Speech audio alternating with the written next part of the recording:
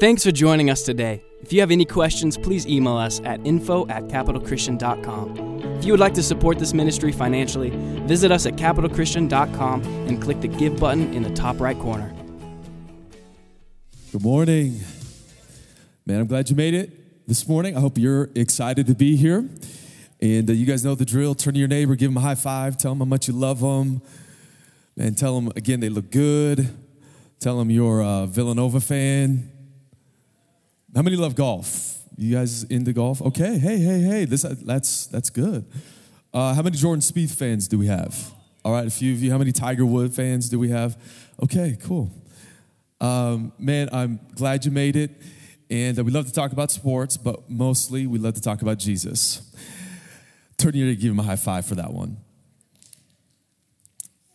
I hope you had a really good week, and I love you guys. First service, you guys are my favorite service. You guys look really good, and we have an exciting few things we want to do at the end of this service. So I just have a few minutes, and I want to share some thoughts that the Holy Spirit's been talking to me. We're now entering into a new sermon series, and we're calling it something like Believe. And now what? It's kind of the flow of our sermon series, but we're actually going to take a big view look at the book of Acts. This is not an expository series, so we're not going to go verse by verse. We're going to take big themes out of the book of Acts. I'm going to talk about that for the next probably 5 years.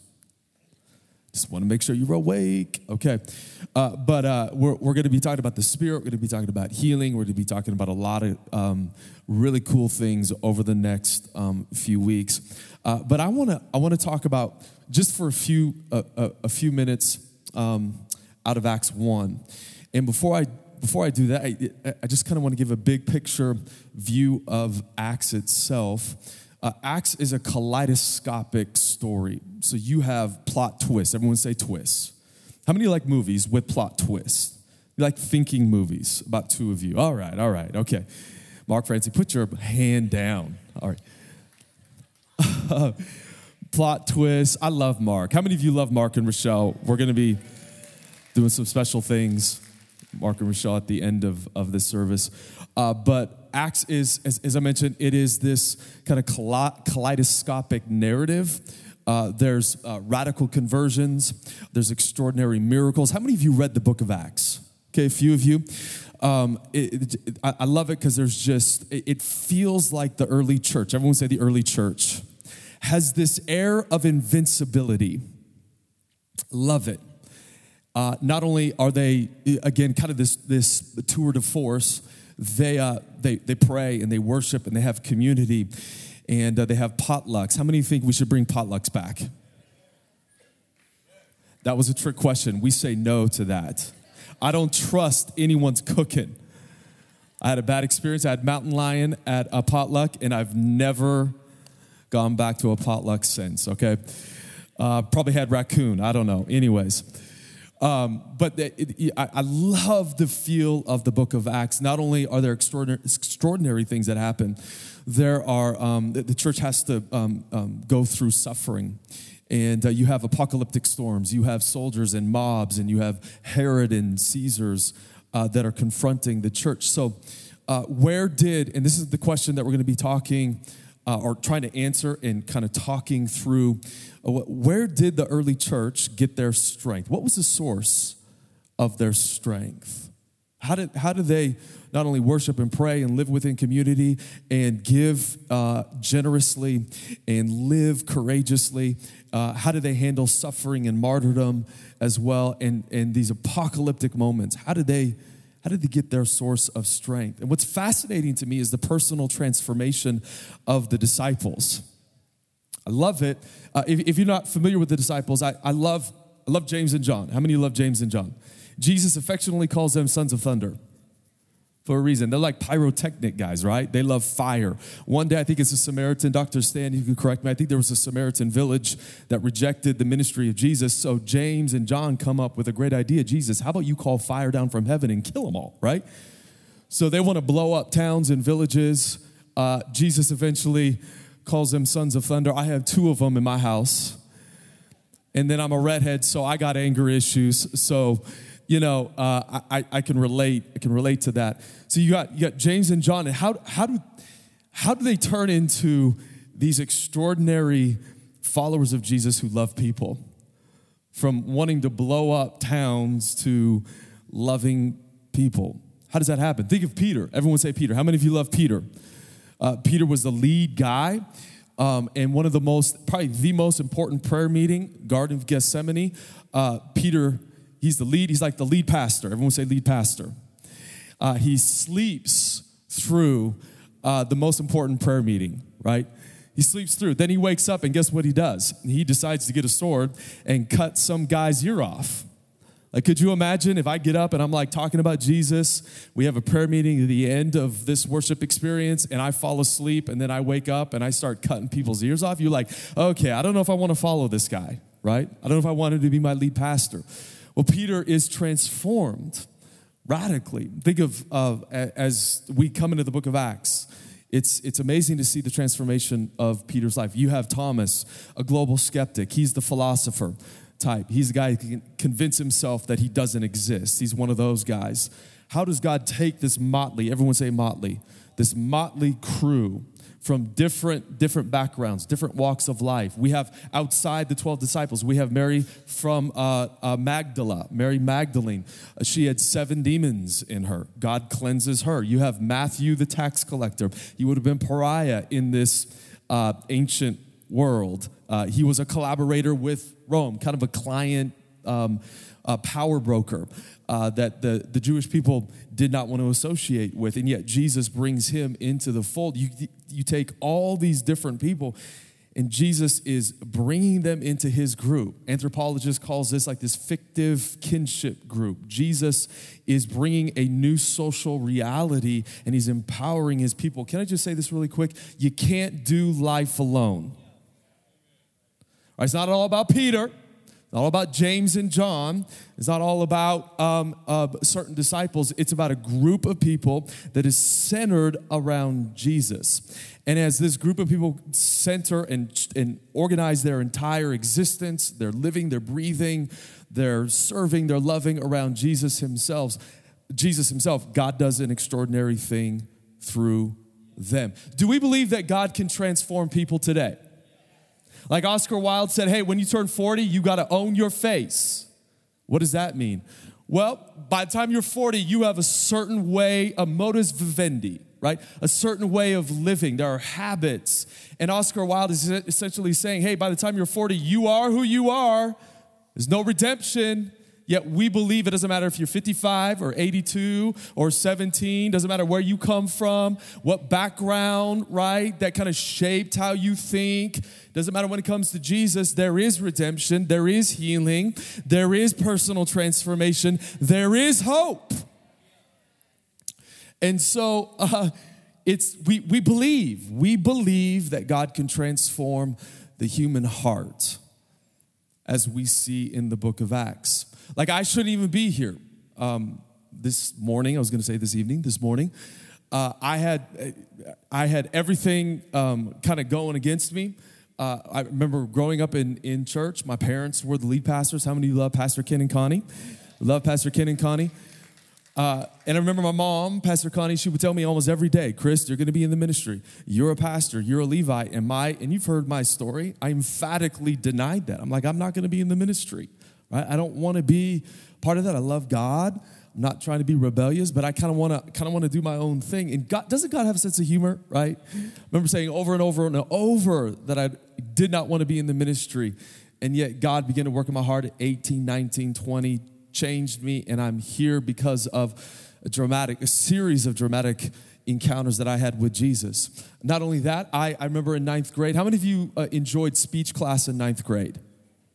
It was terrifying. Come on. Why do they make you do speech class? So I didn't want to be in ministry, and I think mostly the reason why I didn't want to be in ministry is because I hated public speaking, right? I would prefer death, being eaten alive by Bigfoot or the great white shark, than getting up in front of people and talking. And I remember in 9th grade, my very first speech in front of a group of people, I sweated. It was embarrassing. I'll just say it was embarrassing, and it was horrible.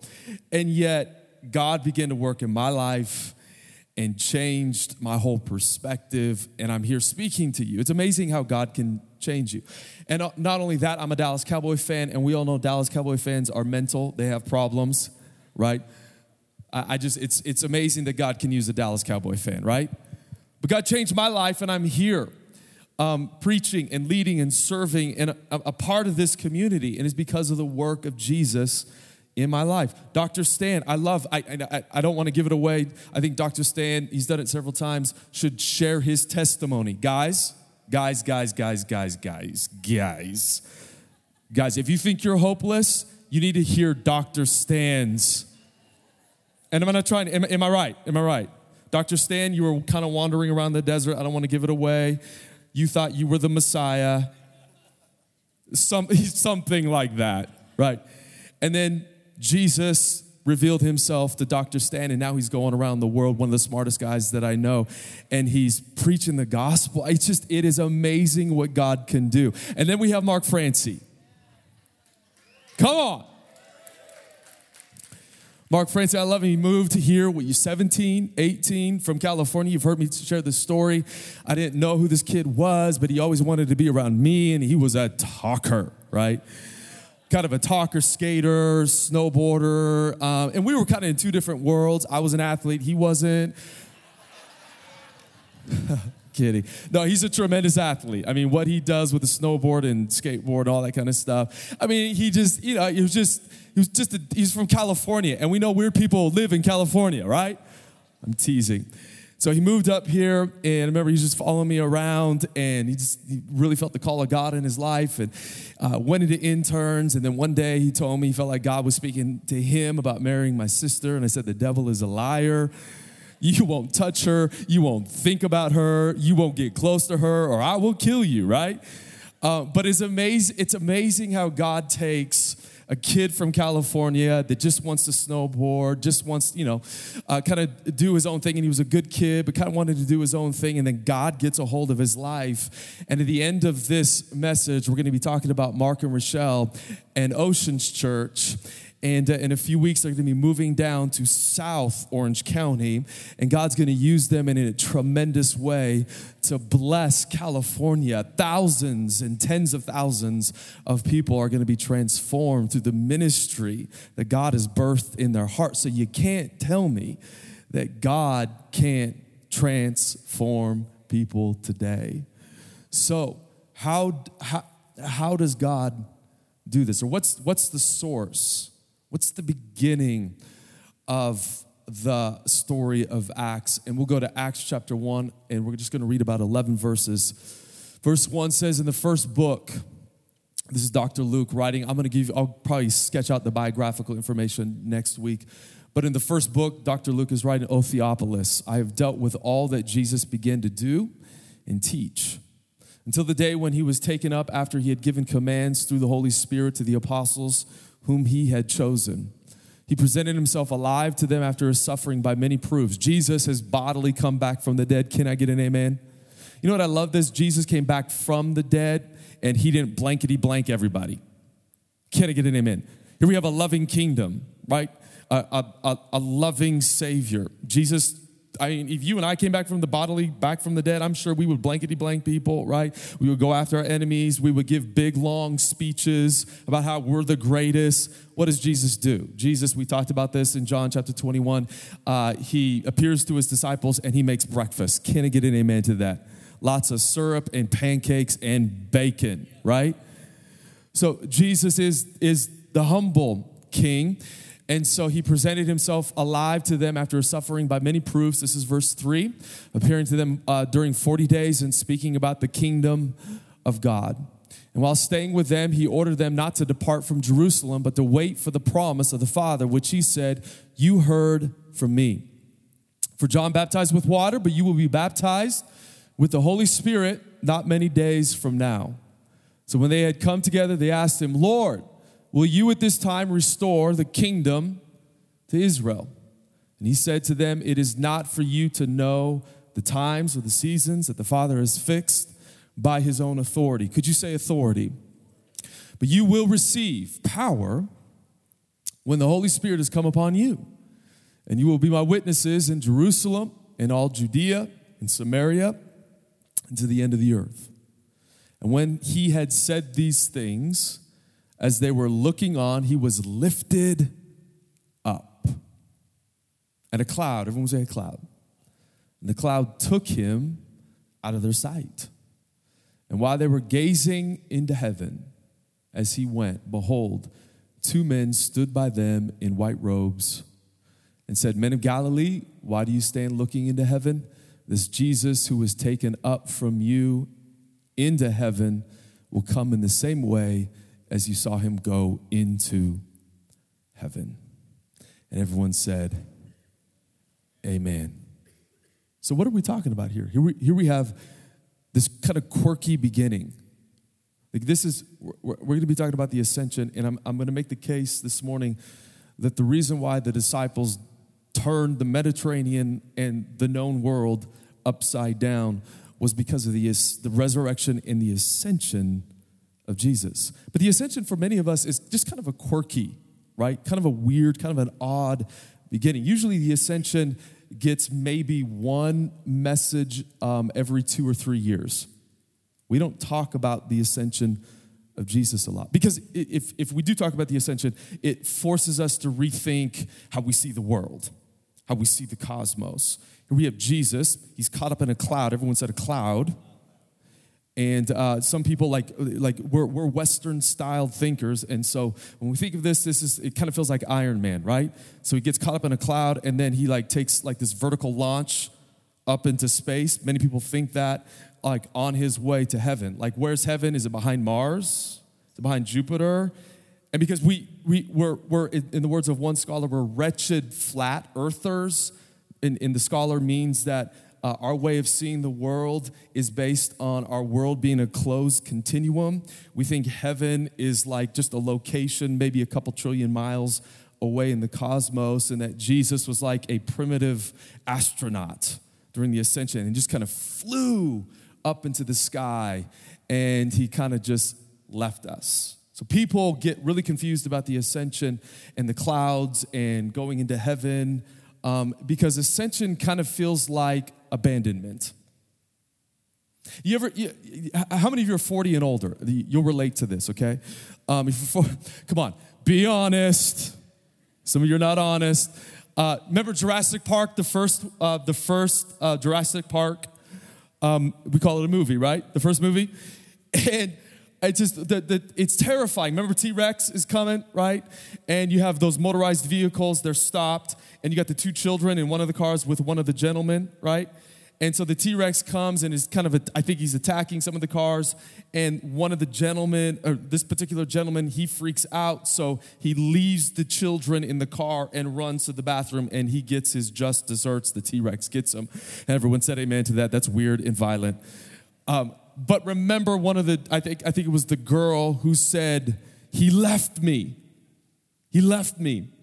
I remember thinking okay, we have the death, burial, and resurrection of Jesus, and we come to Acts 1. And I remember as a young man, I'm so excited. I can't wait for you, Jesus, to do a lot of cool things on planet Earth. And then bam, Jesus is gone. People think the ascension is about abandonment, or the ascension is about God leaving planet Earth. It somehow represents his absence from our life, and that couldn't be further from the truth. The ascension, and Luke is giving us clues, is not about this vertical takeoff where Jesus kind of goes to some location within the space-time world. We call this receptacle view of the universe. Don't worry about any of that. Just flow with me, okay? So Jesus did not fly up into some orbit. He's not in orbit with Elon Musk, Tesla, right? Heaven's not in orbit, right? Heaven is a hidden dimension within our world. It's a different kind of space. It's a different kind of matter. We don't have words to describe it. Heaven tears open. A cloud surrounds Jesus, and Jesus enters heaven. What is Luke telling us about the ascension? Well, the story behind the ascension you can find in Daniel chapter 7. And in Daniel chapter 7, you have this terrifying vision. And you hear me talk about this a lot. You have this terrifying vision of monsters. Everyone say monsters. 4 monsters emerging from the sea. The sea symbolized primordial evil and chaos and disorder. The 4 monsters represented the powers of the kingdoms of this world. They were half human, half animal. In other words, they've been animalified, and they're carving up the world. The reason why the world is disfigured is because these kingdoms have colluded with death itself. You have this horrifying vision of the Philadelphia Eagles and Washington Redskins, bad joke, emerging from the primordial waters. And then you have the scene quickly changes to a courtroom, and you have the Ancient of Days. Everyone say the Ancient of Days. He's on his throne, and he's seated in judgment over the powers. And then you have someone like the Son of Man who ascends on the clouds and is seated right next to the Ancient of Days, and he's given, Daniel tells us, authority over all kingdoms and over creation itself. This is the story that Luke is telling us. Luke, when he references the clouds and kind of the tearing of space and then Jesus goes into heaven, he's not saying, oh, this is a vertical takeoff. Yes, Jesus did go to heaven, and yes, heaven is a real place. Can I get an amen? Different kind of space, different kind of matter. It's a different kind of world, but it relates and it overlaps with earth itself. But Luke is telling us the story of Daniel, that the ascension of Jesus is the dramatic fulfillment of the Son of Man now been given authority over creation itself. Jesus, in other words, in his ascension, it's not about abandonment. It's not about absence. It's about authority. It's about enthronement. When Jesus ascends into heaven, Jesus is now taking authority over all of space, all of time, all of matter, all the seasons. In other words, Jesus now is king over every square inch of creation itself. Not leaving. Come on. It's not the soul of Jesus flying to some disembodied location we call heaven, kind of doing non-physical nothingness in heaven. No, this is Jesus going into heaven so that he can rule and stand over creation, the powers, defeat of evil itself. And now he has the authority and the power to lead his people into his victory. Like what do people do in heaven? Like people think weird thoughts about heaven, right? And I talk about this a lot, but many people think that heaven is a place where we just kind of we just chill. How many like to chill? That's great. How many of you want some more rest? All the parents said amen to that. Like I think that's great, but that's not primarily what heaven is about. When you go to heaven, yes, it's God's space, and yes, there's rest, but it's not a place of cosmic idleness. Where we just kind of eat disembodied, non-physical bonbons. I don't know what bonbons are. I just kind of say it all the time, right? Where we're just kind of chilling and relaxing, right? And I was gonna, anyways, we're just having a good old time. That's not what heaven is. Heaven is like the control center. Heaven is a place where God rules all of creation. In fact, when Jesus goes into heaven, he's not just kind of chilling and dusting off disembodied cellos and getting the heavenly choir ready for some distant future moment. No, Jesus is in fact, it feels incomprehensible because we can't totally understand what's going on, but the risen Jesus, everyone say the risen Jesus. The risen bodily Jesus is in heaven right now, standing over creation and moving the entire world to its intended goal. In other words, Jesus is in charge. Jesus has been given all authority over all space, all of time, all of matter. And it was because the early church believed this, that Jesus bodily came back from the dead. New creation is now breaking out everywhere. Jesus ascended to his Father. That's not about absence. That's about enthronement. They then moved into what it truly meant to be a living, breathing, acting, serving, on mission kind of Christian. If we get this wrong, if we forget that Jesus is in charge of everything, then we get Christianity wrong. One pastor, he said, I love this. He wrote that ascension is ascendancy. It's not absence. Jesus is Lord. Am I talking too loud this morning? Should I whisper? Jesus is Lord now. The ascension means Jesus is not Lord elect. He's not Lord gonna be. He's not Lord someday. But he is the King of Kings and he is the Lord of Lords right now. He runs the White House, everything from the White House to your house to the, you know what it is, the crack house, right? Everything, all space is ruled by Jesus. This means that there's no place or space where either Jesus is not or where Jesus is not king. He is in charge of it all. He has authority. I want to read Matthew 28:16 through 20. And this is an authority kind of commissioning moment. Jesus is on a mountain. Matthew places Jesus on the mountain a lot. Mountains are an important theme for Matthew. So Jesus is like the new Moses. Everyone say the new Moses. This is what Matthew's telling us. He's on the mountain with his disciples post-resurrection, and he's about ready to commission his disciples. And verse 16 reads, and I want you to think of Jesus as the new Moses looking into the future. And he says in verse 16, now the 11 disciples went to Galilee. Matthew says this, to the mountain to which Jesus had directed them. And when they saw him, they worshiped him, but some doubted. And Jesus came and said to them, all authority in heaven and on earth has been given to me. All authority on heaven and earth has been given to me. How many of you would say that's immense? I want you to feel the scale of this. The scale of God's authority is cosmic. And then he continues, here's the basis of the commissioning, because he has all authority on earth. He says, go therefore and make disciples of all nations, baptizing them in the name of the Father and of the Son and of the Holy Spirit, teaching them to observe all that I've commanded you. And behold, I am with you always to the end of the age. So what's the beginning of Christianity? The beginning story of Christianity in the early church is that Jesus was the king and all authority had been given to him. Revelation chapter 1, 17 through 18. Jesus reveals himself to St. John. And this is John's word. He says, when I saw Jesus, I fell at his feet as though I was dead. I think that's an appropriate response. Can I get an amen to that? But he laid his right hand on me, saying, fear not. There's nothing to be afraid of. All is well. I am the first and the last. Think of the scale. Think of the sweeping scope of this.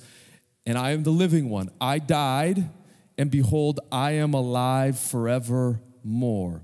And I have the keys of death and Hades. 1 Corinthians chapter 15. This is a treatise, Paul's treatise on resurrection.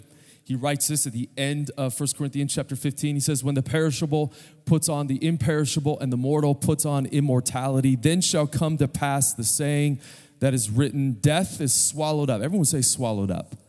Death is swallowed up in victory. Continues in verse 55, O death, where is your victory? O death, where is your sting? The sting of death is sin, and the power of sin is the law. Verse 57, but thanks be to God who gives us the victory through our Lord Jesus Christ.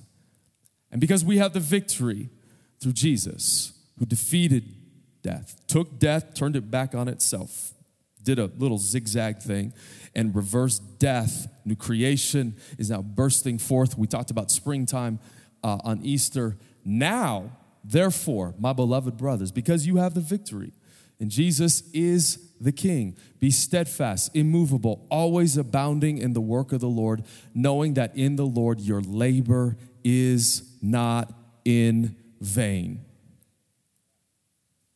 No matter what you go through, what you do is not in vain, because Jesus is in charge, And what you do in the present will carry through, and this is what Paul is saying, will carry through into the new heavens and new earth. Can I get an amen to that?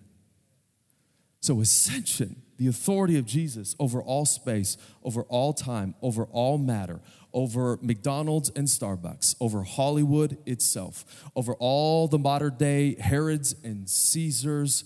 Jesus is in charge of it all. Can I get an amen to that? This is important for us to understand because the early Christians, you know what? You know how they handled where their source of strength came from and how they handled suffering and martyrdom and frustration and apocalyptic storms, how they functioned in God's anointing and presence and how they worshiped and they lived extravagantly generous lives. How they did that was because they had a bigger view of Jesus than death itself. They had a bigger view of Jesus than their boss, than corrupt businessmen. They had a bigger view of Jesus than sickness. They had a bigger view of Jesus than the corrupt powers. They had a bigger view of Jesus than even life itself. I think the problem with, and this is just me, I don't like to talk about problems a lot, but I think it's important that we talk about problems sometimes. I think the problem with some people in the church is that they believe Christianity is about our soul one day flying up to heaven. And that's not. That's a parody, at the least, of what the Christian story is about.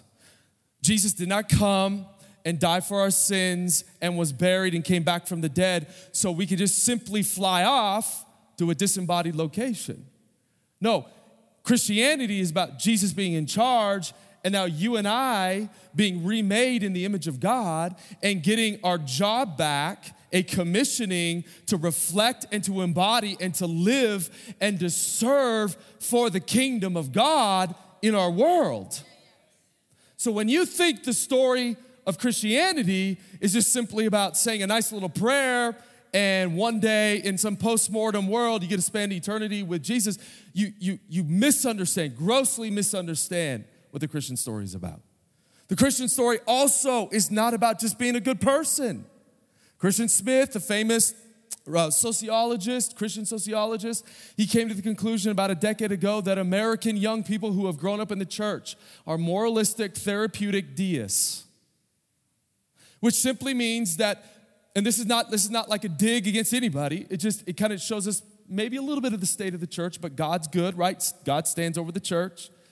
But it does show us where people are at and how kind of people think about the Christian story.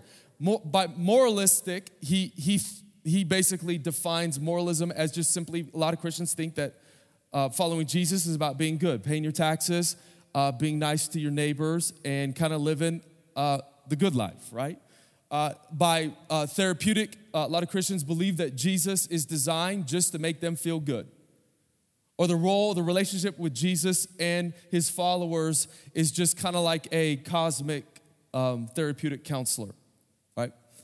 And then by deistic or deism, people assume that God is somehow way out in space, maybe intervenes in this continuum that we live every now and then if we live really good lives. Like if we pray a lot, God will intervene occasionally. So it's about being good, having Jesus as our homie and our best friend, and God intervening in our life every now and then. That's not what the Christian story is about. Jesus is at work in our world every single moment. Jesus is king over every square inch of space, which you should be encouraged. Jesus stands over even how you feel. Jesus stands over your marriage. And so when you go to like a different kind of space during the week, this is one space. Many people call this like sacred space. We, as followers of Jesus, we come to church on Sunday, and that's when Jesus is king. And then we, on Monday through Saturday, we kind of do our own thing. There's kind of a vacuum. It's what we call a secular space, and it's ruled by the forces of chaos. That is not a biblical way of seeing our world. God is not intimidated by your workspace or your school space or your family space or your marriage space or even the White House right? God is everywhere, present. I know second service is going to give me some really good amens. In fact, the Ascension is the dramatic fulfillment of God filling every place. In fact, I love Matthew 28 when Jesus tells his disciples, hey, guys, check this out. I'm going to be with you to the very end of the age. To the very end of the age. The very end, I'm going to be with you. I love this. So if Jesus is going to be with his disciples to the very end, don't you think, we talk about this a lot, don't you think that God will be with you at the end of your day? At the end of your Mondays, Blue Mondays, right? I hate Mondays. I know some of you, the Flemings, they love Mondays. I know, but I can't stand Mondays, right? Or Wednesdays. Or do you think that Jesus will be the end of your suffering? Can I get an amen to this? That Jesus will be, if he's going to be at the end of the age, he's going to be the end of every experience and moment and place that you go. Jesus is bigger than life and death itself. Think of how cosmic that is. That is the basis for truly living a fully Christian life. Jesus is in charge.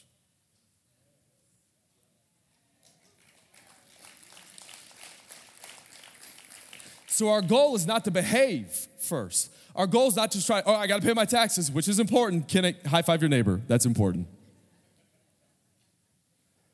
Our goal is not just to have some nice therapeutic, like worship moments where God makes us feel better about ourselves. We get a quiver in our liver and we do the Pentecostal two-step, right? But God's not some distant, the tribal deity that every now and then intervenes in our life if we sort out our lives like we should. No, Jesus is intimately involved. He's available. He's present. He's in charge. He is the King of Kings. He is the Lord of Lords. He's not king wannabe. He's not king-elect, king one day. He is king right now. If you don't believe this, if you can't believe this, you can't, I gotta be honest with you, you can't live a fully Christian human life. You'll never, evangelism will not make sense. Serving, acting, loving like a Christian, living generously will not make sense. It will become incomprehensible if we don't start with Jesus standing over the powers and even standing over us. Just so you know, and I know you know this, I'm not in charge. This isn't my church. I know we talk about how my wife and I are the lead pastors. Sort of. Jesus is actually the lead pastor of this church. He stands over the church, which this should be encouraging. The problem, I think, with a lot of people is that we assume that Jesus equals the church, that Jesus is synonymous with the church. No. Yes, the church has a responsibility to participate within the kingdom of God, but Jesus is the king and he stands over us.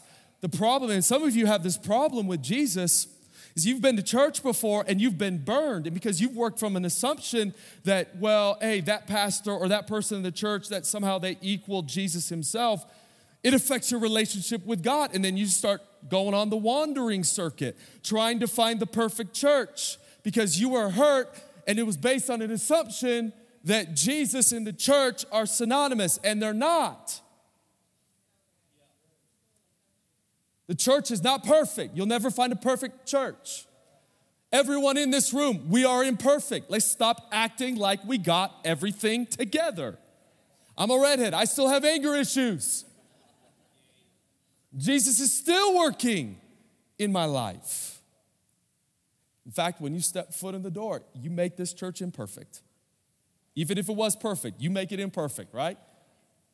We all have our issues, and this is important because if we don't work from this assumption, we'll become disillusioned with the church. And then we'll just kind of float around. We won't be really ever commit ourselves to being a part of God's people. So it's important that we understand this. The other thing we got to understand is the opposite, error. If Jesus is not the church, we also have to understand that if Jesus is king over every square inch, that does not mean a theocracy. That does not mean we're going to force people to serve Jesus. Let me tell you something. God has created everyone in this room with an ability. We call this authentic freedom. God has given you the ability to choose. This is how loving God is. To choose to resist him. God will not force himself on you. He gives you ontological space or authentic freedom to choose to either serve or not serve him. However, God, we talk about this a lot. God cannot give you what you want outside of himself, and that's peace and joy and happiness. God will give you the ability. He's given you the ability to resist him. But God, in his loving kingdom, in his loving nature, cannot give you joy and peace outside of himself. So the danger that we must resist is this idea that, okay, we got to go around and we got to force people to serve God. That's not how God works. Can I get an amen? But we love people into the kingdom. We pray. We're going to be talking about prayer. We pray people into the kingdom. We're vulnerable. Can I get an amen? We suffer. We see God do extraordinary healings. We're going to be talking about all this stuff. We pray, we worship, we live our lives, we live generously. And as we embody the lordship of Jesus, and we fulfill that, that's when people open up their heart and experience the good news in their life. Amen? So what does the Ascension do? The Ascension, really quick, it's explosive. Everyone say it's explosive. In this setting, in the world of Jesus, it possessed a counter-imperial force. When you say Jesus is king, you're saying not Caesar, not Herod, not the religious leaders. So when we say Jesus is king, I want you to feel it. I want you to feel this. This is political dynamite. When we say Jesus is king, we are saying not President Obama, not President Trump, not our boss, right? We are saying that Jesus is. Now we honor authority. Can I get an amen to that? I'm not saying, let's come up with some constitutional thing and let's secede from the union, right? It's only King Jesus. That's not how we roll. Turn to your neighbor, high five him. That was a bad joke, but whatever. Jesus is king over the Democrat Party, over the Republican Party, over America itself. If we domesticate the Ascension or we downplay the Ascension, it causes us to not live the full Christian life. Ascension also compels us to break out of our cozy, comfortable, I'll say status quo form of Christianity. Resurrection, ascension, in the words of one scholar, is the most socially, culturally, and politically explosive force imaginable, blasting its way through sealed tombs and locked doors. If the resurrection ascension happened, it matters. Can I get an amen to that? You cannot say, if you say Jesus has come back from the dead, and Jesus has ascended, meaning he's been enthroned and now he's in charge of the entire space-time universe, you cannot say, that's great, and not change your life. The world is a different place if Jesus came back from the dead. Can I get an amen? If he ascended and now he's the king, this world is different from what it would be if it did not happen. The one who believes this is committed to living in this different world. Christianity is not a private claim on souls for heaven. It's a claim on the world. So as we close here, and I'm done, what does the Ascension create in us? It creates radical humility. Creates radical humility. This is our starting point. This means that I'm not in charge of myself. I'm not in charge of this church. I'm not in charge of my family. I'm not in charge of my life. Jesus is. It means I can't do whatever I want to do. Can I get an amen to that? It means there are some styles of behavior that go against the grain of the kingdom of God. That means that it's amazing how do I say this delicately? Is it okay if I talk like this? It's amazing how so many people who really love God just don't spend time with him. You might not think of this as pride, but it is. I offended everybody. I'm sorry. If we don't spend time with Jesus and submit ourselves to his loving kingdom, not his theocracy, his loving kingdom, we can't truly be Christian. We can't talk about the Spirit. We can't talk about being generous. We can't talk about loving people. We can't be who God's called us to be if we don't start with Jesus has risen, and now he sits at the right hand of the throne of the Father, and now he is ruling all of space and time. He rules the past, the present, and the future. When we get a hold of this and we allow the Ascension to permeate our thinking and our heart and our feeling, that is when God begins to explode and flood our city with his presence, with his grace. Amen. I want you to bow your heads, close your eyes. Father, I thank you.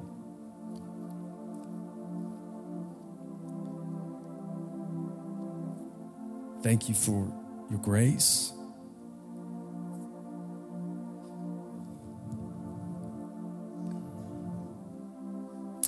Jesus, I thank you that you have all authority. Lord, we declare there's no one like you. Lord, we say in our hearts in this moment that Jesus came back from the dead.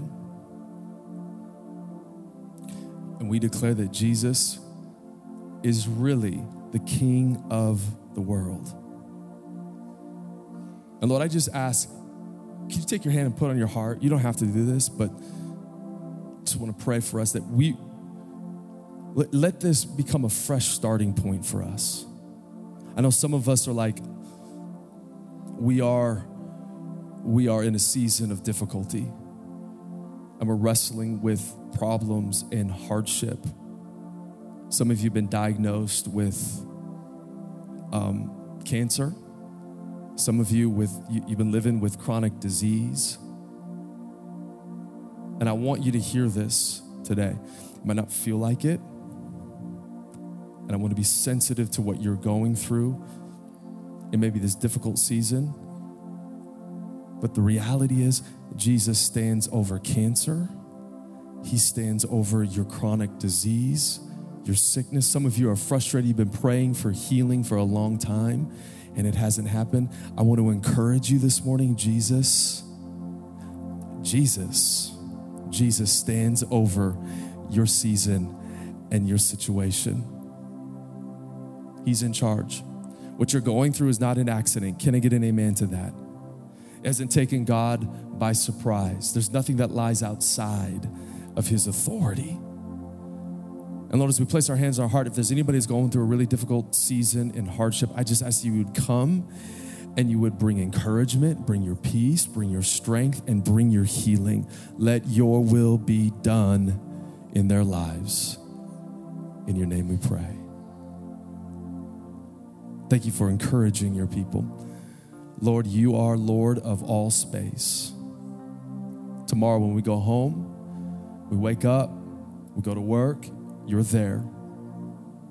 When we go through our week, everywhere we go, grocery store, school, soccer practice, whatever it might be, I can't think of anything else, Lord. I thank you.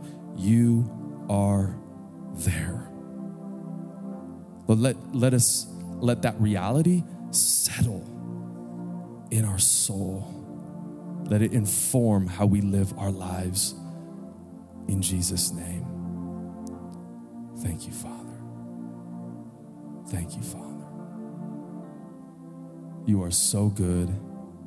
We love you. In your name we pray. Thanks for listening to this week's message from Capital Christian. We hope you will stay connected by following us online. To find out more information, visit us at capitalchristian.com.